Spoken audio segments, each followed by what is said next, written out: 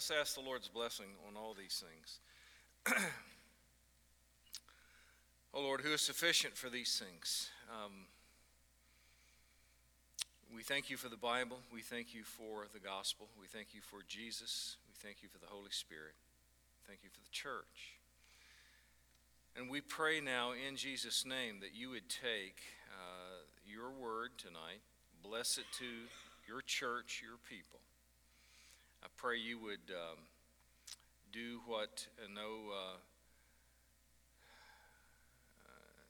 no PowerPoint presentation could ever do. And by your power, you would do what no man can do. No education, no eloquence, no experience can do. But what we pray for is not by might or power, but by your Spirit. So I pray this would be edifying to your people. And I pray, too, for my daughter, Laura. And I pray, Lord, that for the safe and timely arrival of the little Olivia. Lord, if it's your will she come tonight, then pray for that. But we do bring her before you and ask you to give them safe travel down to Louisville right now. And we ask all this in Jesus' name and for your glory. Amen. Well, the theme of this conference is something that probably has very little application actually to most of you. The theme is responding biblically to the increased pace and complexity of life.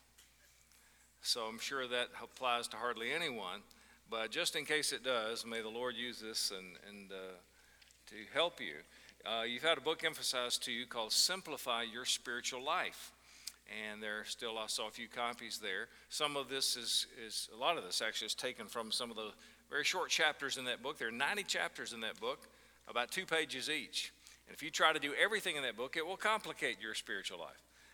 That's intended to be a garden for you to wander in and find things that perhaps this will help, but 90 different ideas there.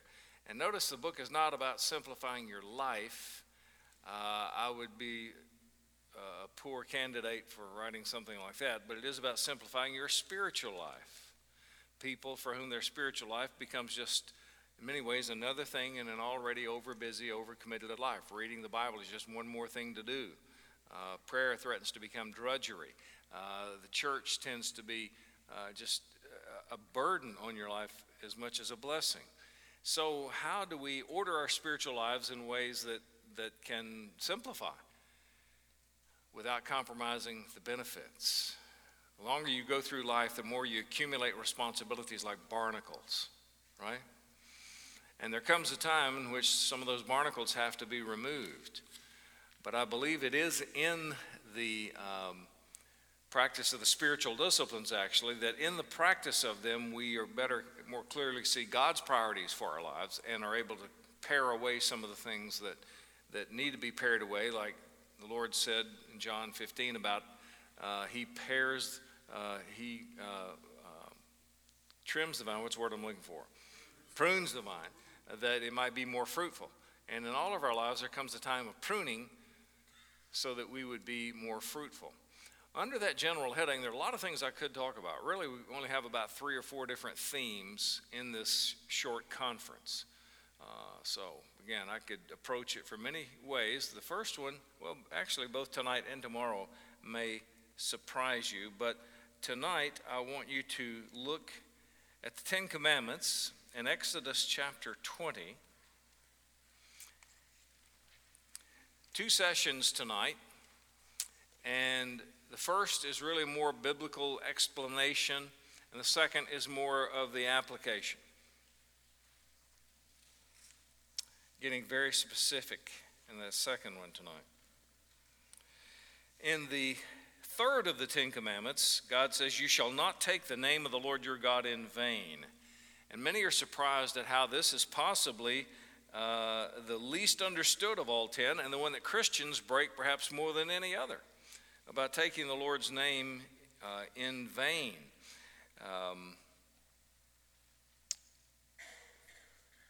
We tend to think of phrases that perhaps unbelievers use a lot, taking the Lord's name in vain, and that is so, but the Hebrew here means to take the Lord's name emptily or without purpose.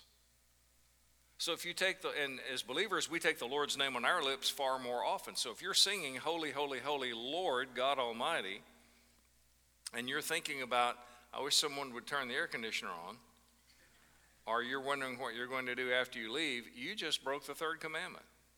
You took the Lord's name on your lips, but you weren't thinking of him. That's taking the Lord's name emptily or without purpose. And since as Christians we take the Lord's name, I said, far more often than unbelievers do, many of the times we take his name on our lips, he is not in our mind or in our heart. And so it's very likely Christians break the third commandment far more often than unbelievers do. If you're surprised by that, you may be surprised to learn that the fourth commandment, remember the Sabbath day to keep it holy, is the most controversial of the 10. Probably no other of the 10 commandments has caused more controversy, not only among Christians, but between Christians and non-Christians, than the commandment, remember the Sabbath day to keep it holy. For example, does God consider it a sin for businesses, any business, to stay open on Sunday? Is it a sin to work on Sunday, to travel on Sunday? Is it sinful for you to eat out on Sunday, to watch a ball game on TV on Sunday? Is it wrong to mow your yard, the other yard work on Sunday? Does God consider it sinful for the church to have 6 or 8 hours worth of meetings on a Sunday? And all of these are based upon the idea that the Sabbath day and Sunday are the same day. Are they the same? Well, Saturday, as you know, was the Sabbath day for the people to whom this chapter was first addressed. Should Saturday be our day of worship?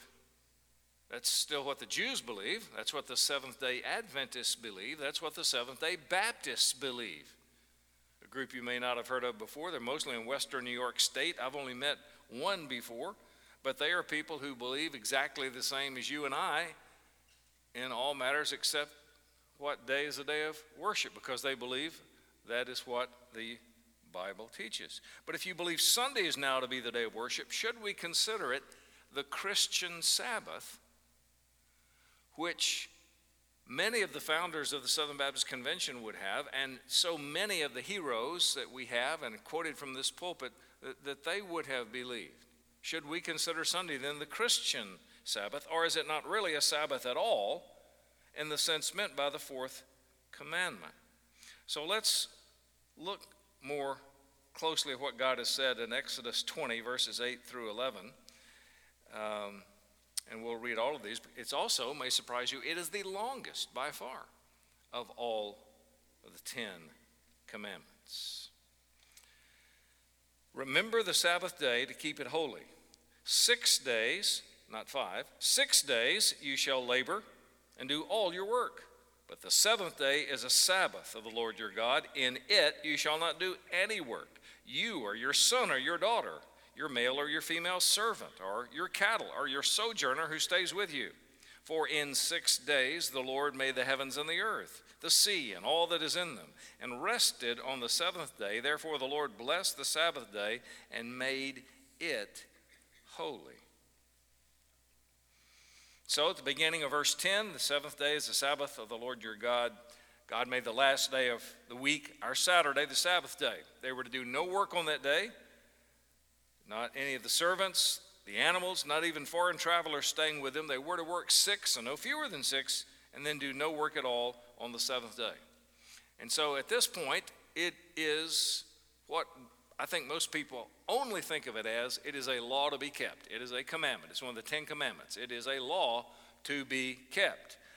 And the whole hinge on which this turns, I'm going to say in a moment, is the other way it needs to be thought of, and we rarely do. But right now, it's a law to be kept. Now, in giving the Sabbath to the Israelis, God was commanding them to follow his pattern. He worked 6 days in creation, then rested on the seventh day. Not because he was tired, but because he was finished.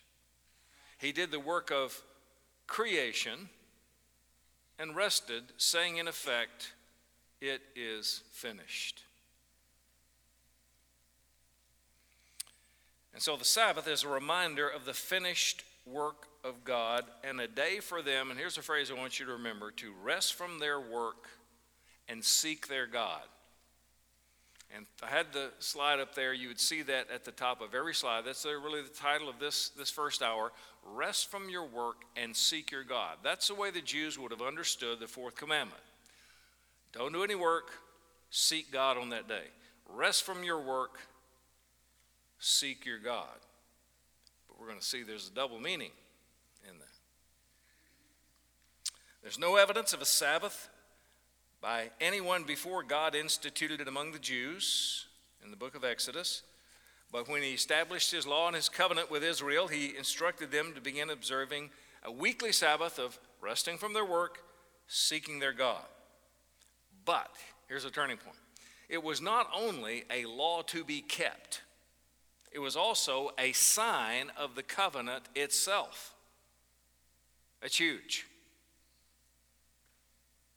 Not just a law to be kept, but unlike the other 9 commandments, it was a sign of the old covenant itself. We're told this in Exodus 31, verses 16 and 17. So the sons of Israel shall observe the Sabbath, to celebrate the Sabbath throughout their generations as a perpetual covenant. It, the Sabbath, it is a sign between me and the sons of Israel forever. The Lord says the same in Ezekiel 20, verse 12. Also I gave them my Sabbaths to be a sign between me and them, that they might know that I am the Lord who sanctifies them. See, with me, it was one of the 10 commandments, a law to be kept. But now we read where it was also a sign of the covenant God had with the Jews. There were others. One was a sign, the sign of circumcision, a sign in the bodies of the men that they always carried with them for the rest of their life, that it was a physical reminder, perpetual reminder that they were in covenant with God. They were a unique people. But the Sabbath was one that everyone could participate in. It was a sign that they had a relationship with God no other nation did. The nations around them worked 7 days a week. They did not have something called a Sabbath. And they did not have a day given by God as a day to rest from their work and, on that day, seek their God. Now, it's from elsewhere in the Old Testament that more details were unfolded about life on the Sabbath. Most of them were negative ones. For example, they were told, don't kindle a fire. Don't even gather sticks for a fire. We're going to see why that's a very important commandment in a little bit. They were not, according to one passage, Isaiah 58, they were not to seek their own ways or their own pleasures or speak their own word. On the other hand, they were to gather with others to worship God, and they were to find, we're told there, find the Sabbath a delight. If they were not delighted in the Sabbath, on the Sabbath day, they were in sin. And how do you become delighted on the Sabbath day? You find your delight in God. So the Sabbath wasn't just, okay, do what I say, keep these rules, keep these laws, stay in line. No, the commandment was also that they were to be delighted on the Sabbath day. And if they weren't, they were in sin, no matter how many of the other requirements of the Sabbath they kept. So by resting from their work and seeking their God each Saturday, according to the fourth commandment, they would keep the Sabbath day holy. But we're not here for a history lesson. We are not under the old covenant. We are the new covenant people of God as believers in Christ, and we're concerned primarily with the new covenant and its symbols, which are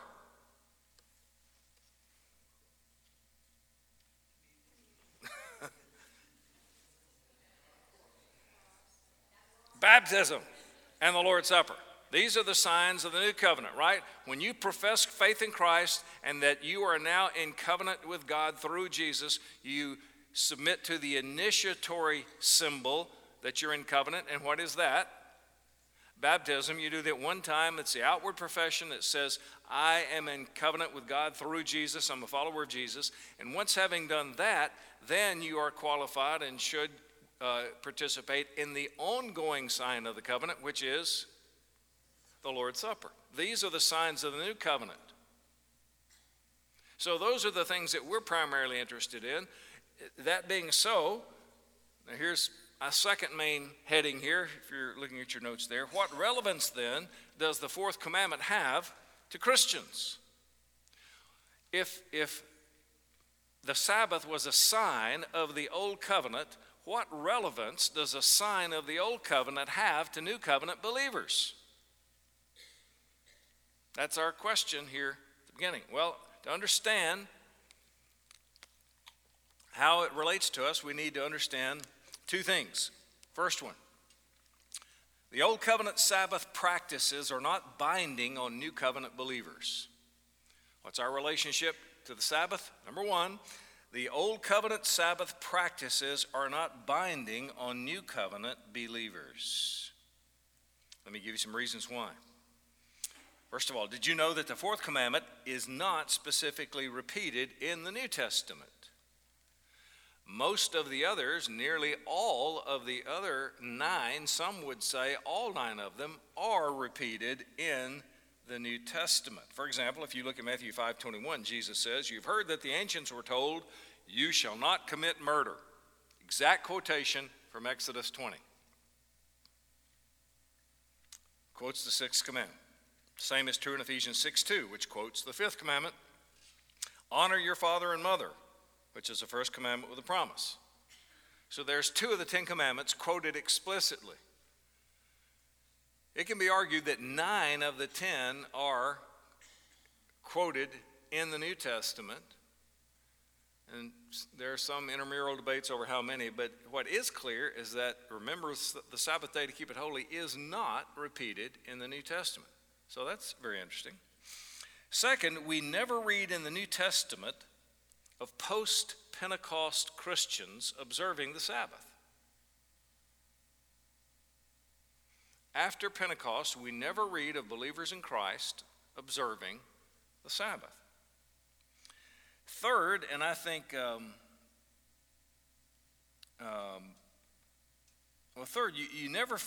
find the word Sabbath mentioned only in about 9 different episodes in the New Testament, which is a lot. They're in the Gospels there with Jesus, and it was a big issue. But in those 9 episodes, not once is it spoken of as a day observed by Christians. It's always in conflict with Jesus and the Pharisees. And in the couple of times which we'll see in the epistles, not once is it mentioned as something that Christians were doing then or should do now. Fourth, and I think very importantly, we never read of the apostles teaching Gentiles to observe the Sabbath. We never read of the apostles teaching Gentiles to observe the Sabbath. Now, I think that's very telling. If you were the Apostle Paul and you come into a Greek city like Corinth or some other Greek city, and you preach the gospel, you plant the church there, and you're not dealing with Jews who grew up with the Torah, who grew up with the books of Moses, who in their household practiced the Passover and were taught the 10 Commandments and so forth. You're talking about people who never even heard of the 10 Commandments, literally. They literally never heard of the 10 Commandments. They were Greeks. And they come to Christ. Don't you think somewhere we would read of Paul either preaching to them in the book of Acts or in one of his letters writing to them and saying, now you guys have never heard about the Sabbath before, like I did growing up, but I need to tell you about this because it's huge. In fact, it's one of the 10 biggest commandments. But he never does. You would expect that, wouldn't you? If it was essential, if it was as important as the other 9 commandments are, and they never had any contact with it before, you would expect somewhere, either in writing or in preaching, some indication that they need to know this, right? But we never read of the apostles teaching Gentiles about the Sabbath. If you'll look with me now, another reason, Galatians 4, verses 9 through 11. Galatians 4, 9 through 11, Paul rebukes the Christians in the area of Galatia. That wasn't a city, it was a region, for returning to the Jewish observance of special days like the Sabbath. He writes, "But now that you have come to know God, or rather to be known by God, how is it that you turn back again to the weak and worthless elemental things to which you desire to be enslaved all over again? You observe days." That would have included the Sabbath day. You observe days and months and seasons and years. I fear for you that perhaps I've labored over you in vain. But he's even more specific in Colossians 2:16 to 17. The Christians in Colossae were being told that they had to observe Jewish dietary laws and Jewish days of worship if they were going to be really spiritual. But Paul was inspired by God to declare, "Therefore, no one is to act as your judge in regard to food or drink or in respect to a festival or a new moon or Sabbath day." Things like the Sabbath day. You following him there? He talks about all these things. Like the Sabbath day, he says, which are a mere shadow of what is to come, but the substance belongs to Christ. The Sabbath, he said, is a shadow, but the substance that casts the shadow is Christ. That's what you need to focus on, he says.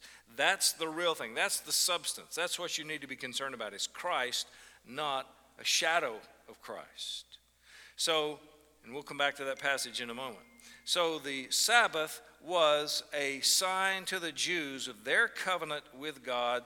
The sign, it's not a sign of the new covenant. So instead of Saturday, we find the first Christians worshiping on the first day of the week, on Sunday.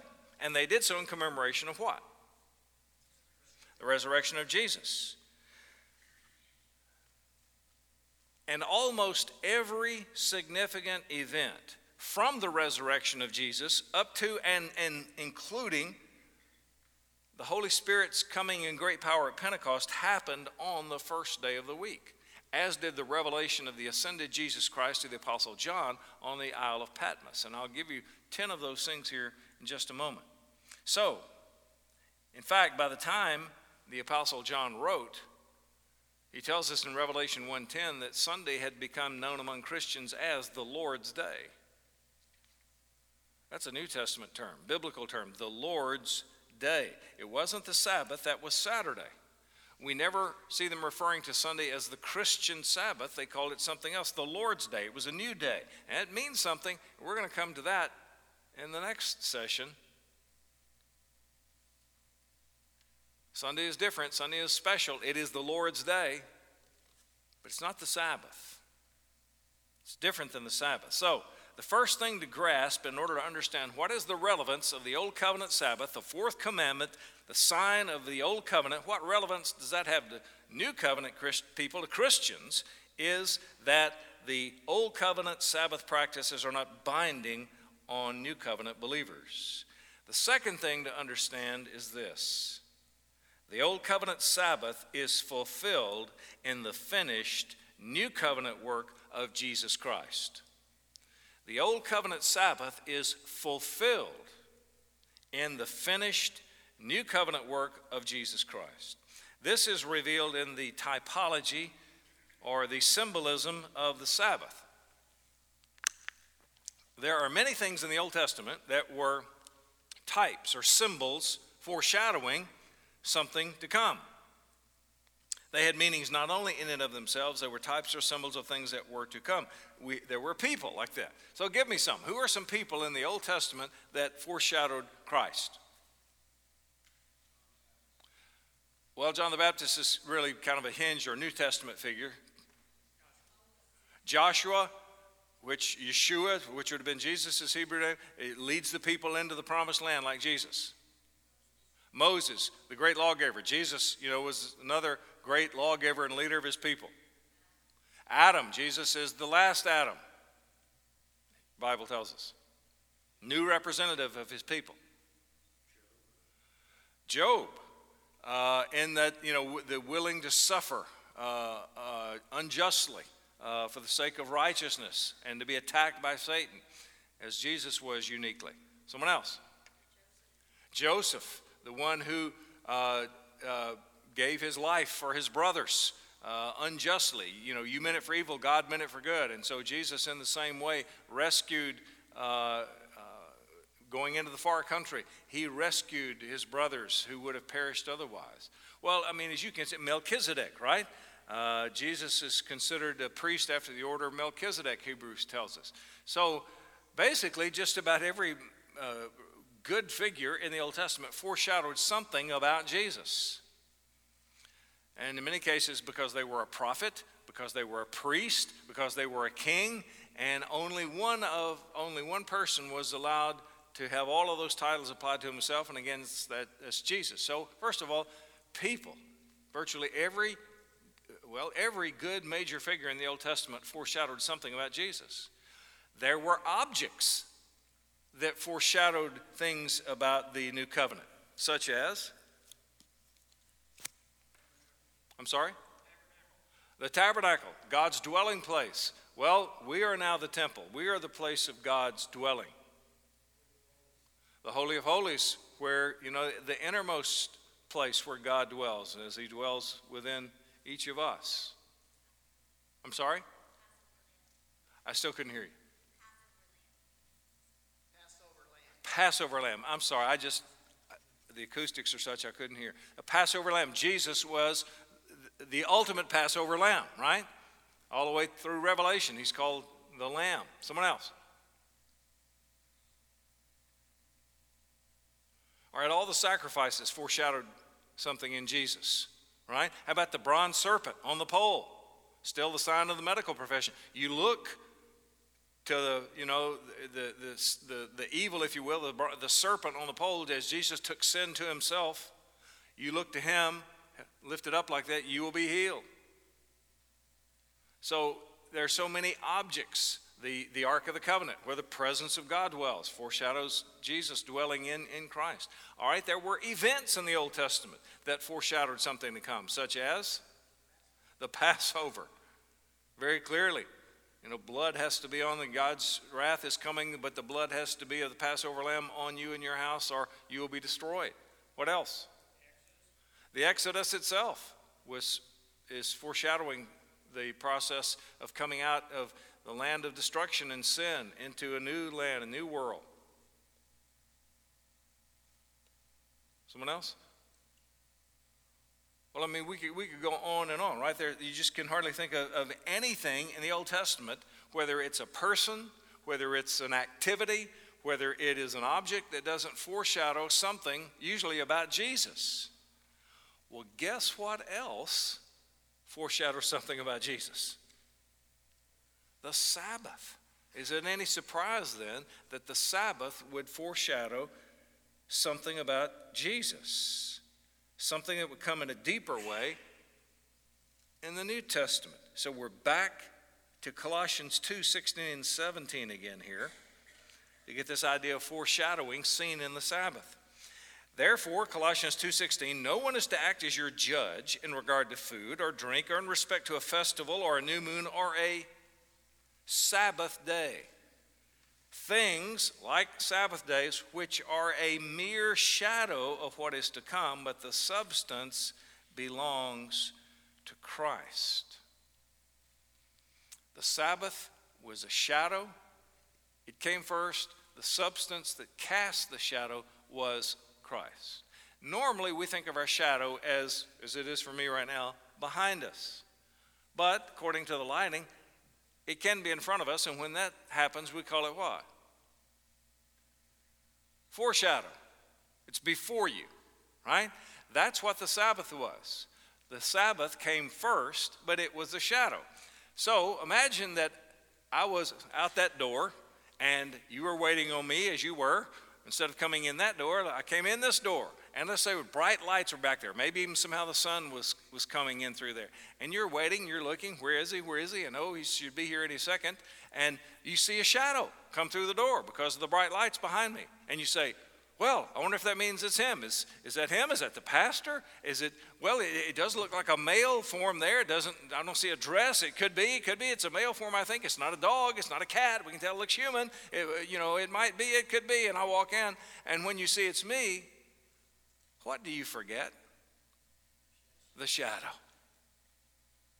The shadow is meaningless once I come in, right? The shadow is pointing towards something more important. The substance that casts the shadow is what matters. In this case, there was foreshadowing. My shadow came in first, but once I come in, you totally forget the shadow. That's what we're told here in Colossians 2:16 and 17, that the Sabbath day was a shadow of things to come. The shadow came first, but the substance that casts the shadow is Christ. He is the fulfillment of the Sabbath. Now, there's one more piece to this puzzle, and it's Hebrews 4:9 and 10. Well, that barbecue is calling for water, isn't it? I had a lot of that sauce, and that combined with speaking is going to require me to do this a lot. I'm sorry. I'm sorry? Okay, we're going to notice the verb tenses here. Let's look at verse 9 first. So there remains, what's the verb tense there? Present tense, right now. Not past tense, not future. There remains, still is, a Sabbath rest for the people of God. Okay, in some sense, there still is a Sabbath. There's still a Sabbath rest. How do we enter it? How do we experience it? Verse 10. For the one who has entered his rest has himself also rested from his works as God did from his. That's a little hard to follow because of the pronouns. Watch me as I read this, and I'm going to use hand motions to clarify who's being referred to here. When I point this way, his means God. When I point to myself, him or his means the believer. Okay? So, where do we start? There still is a Sabbath rest. How do we keep it? How do we enter the Sabbath? For the one who has entered his rest has himself also rested from his works, as God did from his. So it says we keep the Sabbath, we enter the Sabbath when we rest from our works as God did from his. God rested from his works on the seventh day, right? He did the work of creation and then rested, saying, in effect, it is finished. Jesus did the work of new creation and said what? It is finished. So how do we enter the Sabbath? How do we keep the Sabbath? It says when we rest from our works. Today, how does a person rest from his works?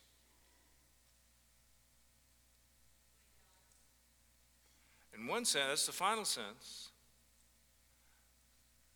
How does someone today rest from their works? Works. How do you rest from your works? By grace through faith. Faith in Jesus Christ and his work. When you say, I can't do it, I can't be good enough.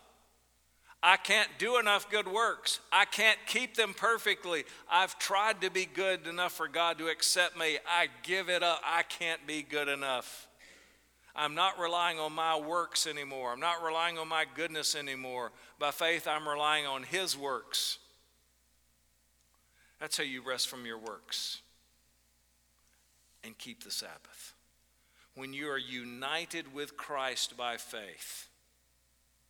You've heard of believing in Jesus. Literally, it means to believe into Jesus. We talk about being united with Christ. How? By faith. We believe into Christ. When we believe by faith, we are placed into Christ. We're identified with Christ. And you get credit for having lived his life. So is salvation by works? Oh, you bet it is. But not yours. Someone had to work for your salvation, and Jesus did for 33 years, always keeping the law of God, never breaking the law of God, and Jesus earned heaven by his perfect life, right? He was perfectly righteous. He worked for heaven and earned it. And you get credit for that when you believe into Christ. And the flip side of believing into Christ is giving up your works, giving up all hope that you're good enough for God to accept you. When you rest from your works as a means of righteousness, not that you stop doing good deeds. We're created in Christ Jesus for good works, Ephesians 2 says, but out of grace and out of gratitude, not as a means of earning salvation. When you give up your good works as a way of impressing God and getting into heaven, that's when you rest from your works. You keep the Sabbath. Or better yet, Christ keeps the Sabbath for you and you get credit for it. Like he kept all the law for you and you got credit for it, right? He kept all 10 commandments for you, didn't he? He kept the greatest of all commandments. He loved God with all his heart, all his soul, all his mind, all his strength, his neighbor as himself. Jesus kept all the law, including the fourth commandment of the law. And so there's a sense in which we keep the Sabbath when we come to Christ, but better said, he keeps it for us like he keeps all the law for us, and we get credit for all his law keeping, including his Sabbath keeping. And that's why. That's why we read that commandment or that story in Exodus, where it's right after the 10 Commandments. The Lord tells them, sends the manna and so forth. And he says, on the Sabbath, you are not to do any work. You're not to kindle a fire on the Sabbath. You're not to even pick up sticks for a fire on the Sabbath. And wouldn't you know it, in the very next chapter, they find this guy picking up sticks on the Sabbath. And so they arrest him. Now what do we do? Lord, we got this stick picker upper here, and we don't really know what we're supposed to do. I mean, of all the things, the laws you could have put out there, that you didn't put anything out there about, that he would later, you put a law about picking up sticks? What do you want us to do with him, Lord? What did he say? Stone him. Stone him, Lord? Stone him. For picking up sticks? Stone him. Do you know why? Because the Sabbath was the symbol of the finished work of Christ. And you and I can't add a stick to the finished work of Jesus Christ. This was a picture of the Sabbath, and God was not going to allow any human fingerprints to be placed on this symbol of the work of Jesus. From day one, no fingerprints on this picture of the finished work of Christ. That's so significant. So many things you see in the Bible, you think, why is that in there? One of the obscure laws, if an unclean man spits on a clean man, the clean man becomes unclean. Well, that's real helpful. I'll try to avoid spitting people, especially if they're unclean. Can anybody think of a time when unclean men spat on a clean man? Yeah, on the cross. Does that transform your understanding of that verse that we laugh at when we read it in the Old Testament, and then you realize how it's pointing to Christ all along? And that's the way it is with the picking up sticks. That's the way it is with the Sabbath. It points to Jesus. The Sabbath is fulfilled in the finished new covenant work of Jesus Christ. When he said, "It is finished," and you believe into Christ, you keep the Sabbath. Just like you keep all 10 of the commandments, just like you keep all of the law in Christ. He keeps it for you. You get credit for it when you are united with him by faith. So, as we look back on the fourth commandment, remember the Sabbath day to keep it holy. That's why I called it rest from your work and seek your God. The Jews understood it one way, okay? Literally, don't do any work with your hands on that day and spend the day seeking God. Now, from the New Testament perspective, we understand it. When we read rest from your work, it means give up trying to earn your way to heaven and seek your God in Christ. So, means even more than this. So let's look at this in the balance of this time in this session. Why then? Why should we rest from our work and seek our God? And I'm going to give you 3 reasons why we should do this. Number 1, because of who God is. God who made heaven and earth.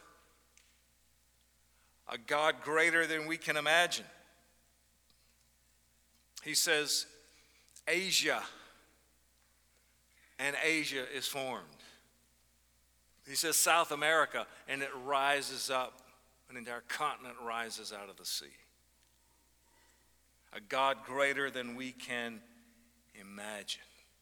We should rest from our work and seek our God because of who God is. I'm going to need your help up in the booth now on this one. I want you to imagine, what if God were as big as the world? And you wanted to see all there is of God. And everywhere you looked, it took your breath away. Like some great mountain vista in the Rocky Mountains where it's just this stunning expanse. And it's just overwhelmingly beautiful and immense. But everywhere you looked, it was like that. And God were as big as the whole world. How long would it take you to see all there is of God? Well, what if God were as big as Jupiter? Jupiter can hold hundreds of Earths. There they are, side by side.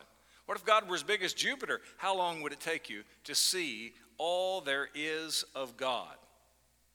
Especially when everything you saw you could stare at forever because of its exquisite beauty, a beauty unlike you've ever seen before.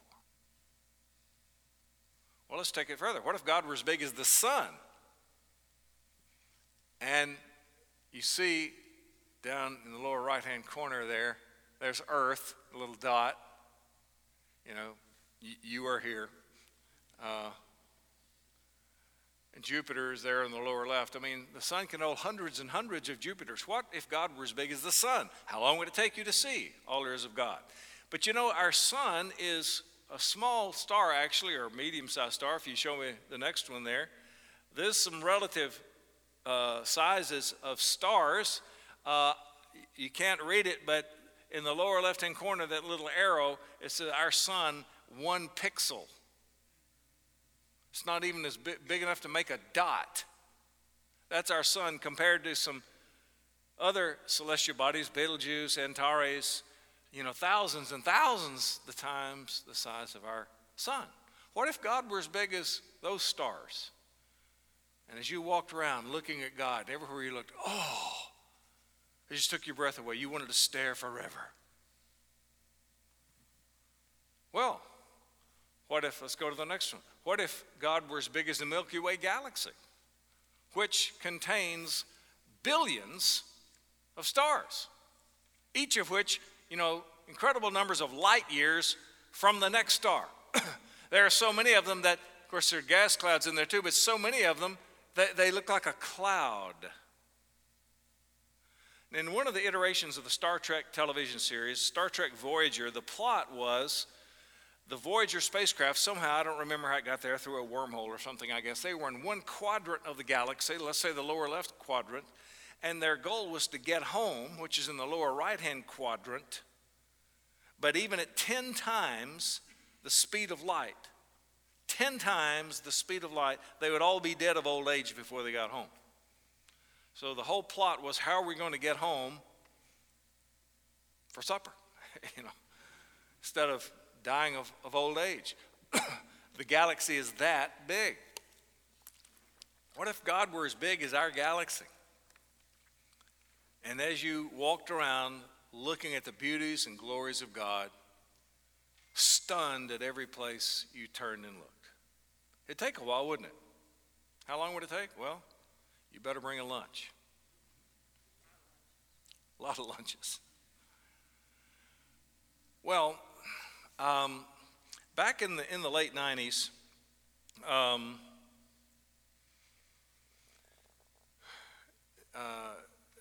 NASA was looking around the universe with the Hubble Space Telescope.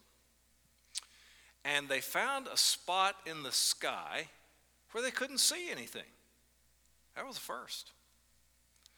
And so they determined to focus on that spot of the sky for 10 days to draw in as much possible light as they could because of their curiosity. Maybe they'll see the end of the universe. What will they see? They've never had a place where there weren't gas clouds, there weren't stars, there wasn't something out there. Here was a spot where they couldn't see anything. And what was also interesting is the spot of sky they were looking at, they said it was like taking one grain of sand and holding it up at arm's length. It was up near the Big Dipper. So how big would a size of sky be? Size of a grain of sand held this far away. And so for 10 days, they, if you will, held the shutter open to get just the faintest light that might be impressed upon the lens. And when they developed the film, so to speak, they found 1,500 galaxies.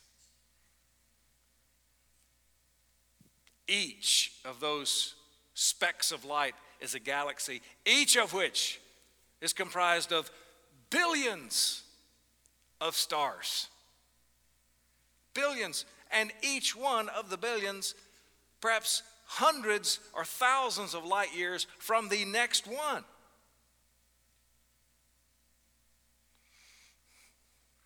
Grain of sand held at arm's length. Is there anything up there? How about 1,500 galaxies? And we've already talked about how long it can take you, hundreds of light years, to go from one side of one little smudge of light to the other side. I mean, more than that, just taking almost an eternity to go from one side of the smudge to the other side of the smudge. And if you think that's a long way, how far is it from one smudge way over to the next smudge? And there's 1,500 in a little speck of sky. What if God were just as big as a speck of sky like this, and you wanted to see it all? How long would it take? Well, we know God is not just as big as that. God inhabits the entire universe. The entire universe. And that's why you read in Revelation of these creatures that have the closest proximity to God Himself. Nothing else between them and God. And it says that for since eternity past, since they were created, all they have done is cry out, "Holy, holy, holy is the Lord God, the Almighty, who was, who is to come." And then, when they finish saying that, then what do they say? Holy, holy, holy, day and night without ceasing.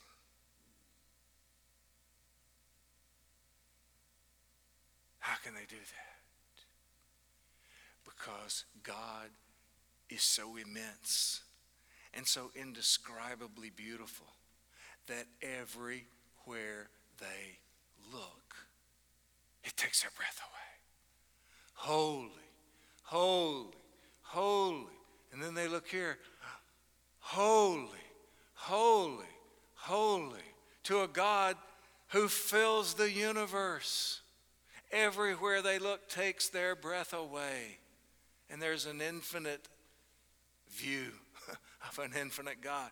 You never see all there is, and all that you see takes your breath away. And if you could come up to them and get their attention, which I'm sure you could not, what would distract them from God? You could shoot a pistol off in their ear and they probably wouldn't even notice. But if you could come up to them and say, excuse me, Mr. Angel, I'm sorry to interrupt. I know you're very busy. It's very important here, but doesn't this get a little boring here? I mean, after maybe a couple of 100 years, okay, but day and night without ceasing, forever, holy, holy, holy. Doesn't that get a little boring sooner or later? They would look at you if you could get their attention and astonishment and say, boring. Can't you see? Look, are you crazy? Can't you see? Because what they see is so stupefying and so captivating. They can hardly pry their eyes away, but when they do, what they see there takes their breath away again. Holy, holy, holy. And because God is infinite, they can do that day and night without ceasing forever. You want to see that? That's why God is worth seeking. That's why you want to rest from your work and seek your God, because God is worth seeking. There is nothing like him, and all other things put together are nothing in comparison to having and knowing this God. And all you have to do is give up your righteousness. That is good news. So why should you rest from your work, seek God in Christ? Number one, because of who God is. Second, because of the consequences if we don't. You miss God. And for all eternity, the agony gnaws at your heart of what you could have had. And you gave it up. You miss it. And you suffer eternal agony because you did not rest from your work and seek your God.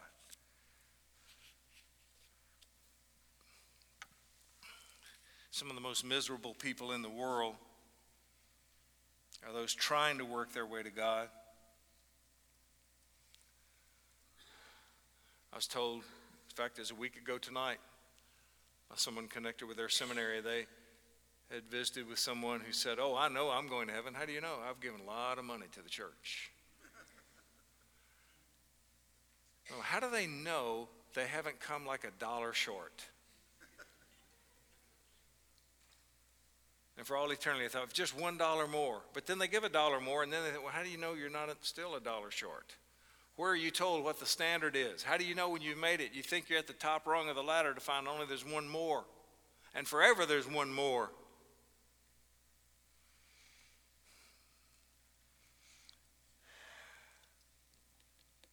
Third reason to rest from your work and seek your God is because of the benefits if we do. You get God and every promise of his. So that's why we should do it. How do we break the fourth commandment today? If the fourth commandment is not about just Sabbath keeping, but how then do we break it today? Well, by trying to work our way to heaven and earn God's acceptance. Do you realize that by trying to be good enough to get to heaven, you're actually breaking the greatest of all commandments? People who struggle to get to heaven, they're trying to work their way there when the whole point is to rest from your works and rest by faith in the works of Jesus, the only one whose works impress God. In the airports today, I was on those moving, those people movers. And, conveyor belt going this way to help you walk faster. And invariably, there's a kid on the other side, supposed to go in this way, but he's facing the same way I am. And even though he and I are both walking the same direction, he's actually going backward. That's the way it is with a lot of people who think they are facing toward God and working their way toward God, but in fact, no matter how hard they work, they're only getting farther away. Ephesians 2:9 says we get to God not as a result of works. Titus 3:5 says we get to him not on the basis of deeds we have done.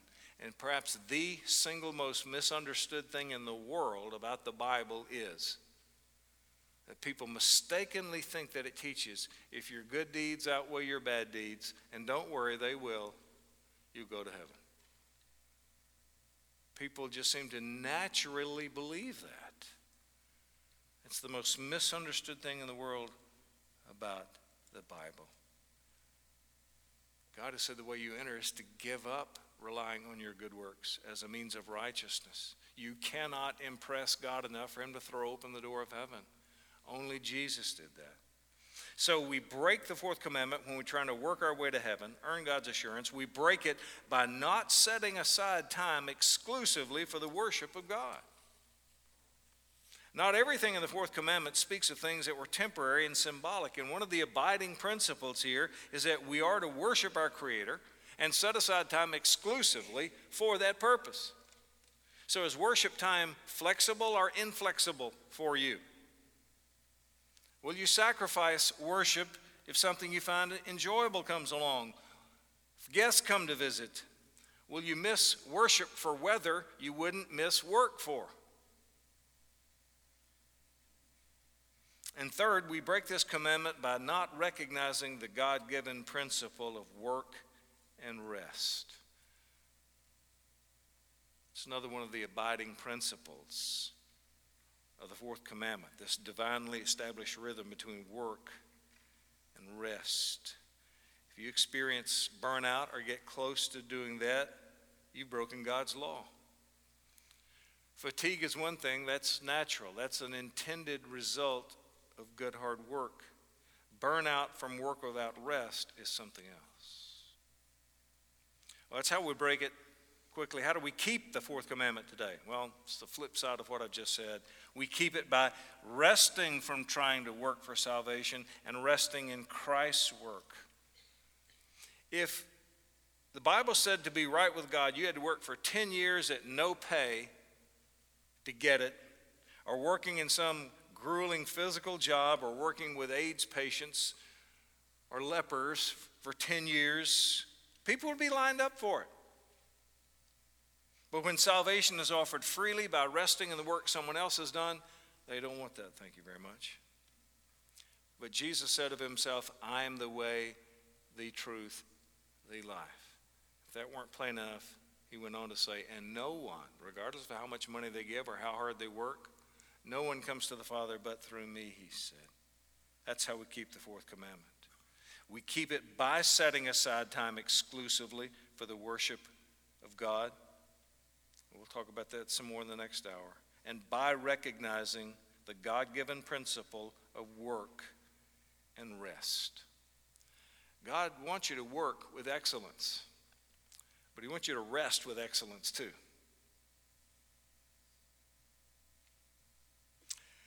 Well, let me close this session with this. First of all, whose work are you trusting in? That's a direct question I need to ask everyone. Whose work are you trusting in? If I ask you individually, in fact, let me just ask you, and you formulate your answer in your mind. What would you say to me if I said, do you believe you're going to heaven? I think most of you would say, yes, I do. And if I said, why? In your mind, formulate the beginning of your answer. Why do you think you're going to heaven? Now, if the answer you just formulated in your mind began with, because I, beware. even if you were about to say, because I have repented and believed in Christ. There's a way of talking about repentance and faith in Christ that's actually making it a work. If I do this, God will give me this. If I repent and believe, He will give me salvation. And we end up making repentance and faith a good work that earns salvation. Now, you must believe and you must repent. There is no salvation apart from it. But a better way of thinking of that is because God saved me through Jesus. Why are you going to heaven? Is your emphasis, does it begin with because I or because God? Whose work are you trusting in? Do you keep a regular time exclusively for the worship of God? And does your work call for rest and your rest call for work? If you can work all the time, you aren't working hard enough. When you work as hard as you're supposed to, it calls for rest. And if you think you could rest all the time, you're not resting right. When you rest right, it calls you back to do what God wants you to do with your life. You're ready to come back. Now, I'm not, you can be in the wrong job and those, I understand all that. But the general rule of Scripture is when you're working hard enough, you have to rest. And when you're resting right, it recharges you to go back to do God's will for your life.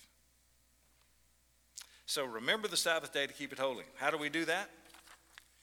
Rest from your work and seek your God. The Jews heard it one way. Now we hear it another. Now we're going to take a break. Now I'll have the pastor tell us what to do there and describe that in just a moment. The next session is, okay, if Sunday is different, let's hear about that. And what are we to do? Whenever we talk about the Sabbath or the Lord's Day, you know what the response of most people tends to be? Look, buddy, just cut to the chase and tell us what we can do and can't do, okay? Do you see what a terrible question that is now? What a terrible legalistic question that is? Totally misunderstands the idea that the Sabbath is fulfilled in Christ. But we do have this New Testament term called the Lord's Day. We're going to see what does that mean, and then how do we apply that? We're going to talk about sports. We're going to talk about kids. We're going to talk about work. We're going to talk about very, very practical stuff in the next session. Pastor?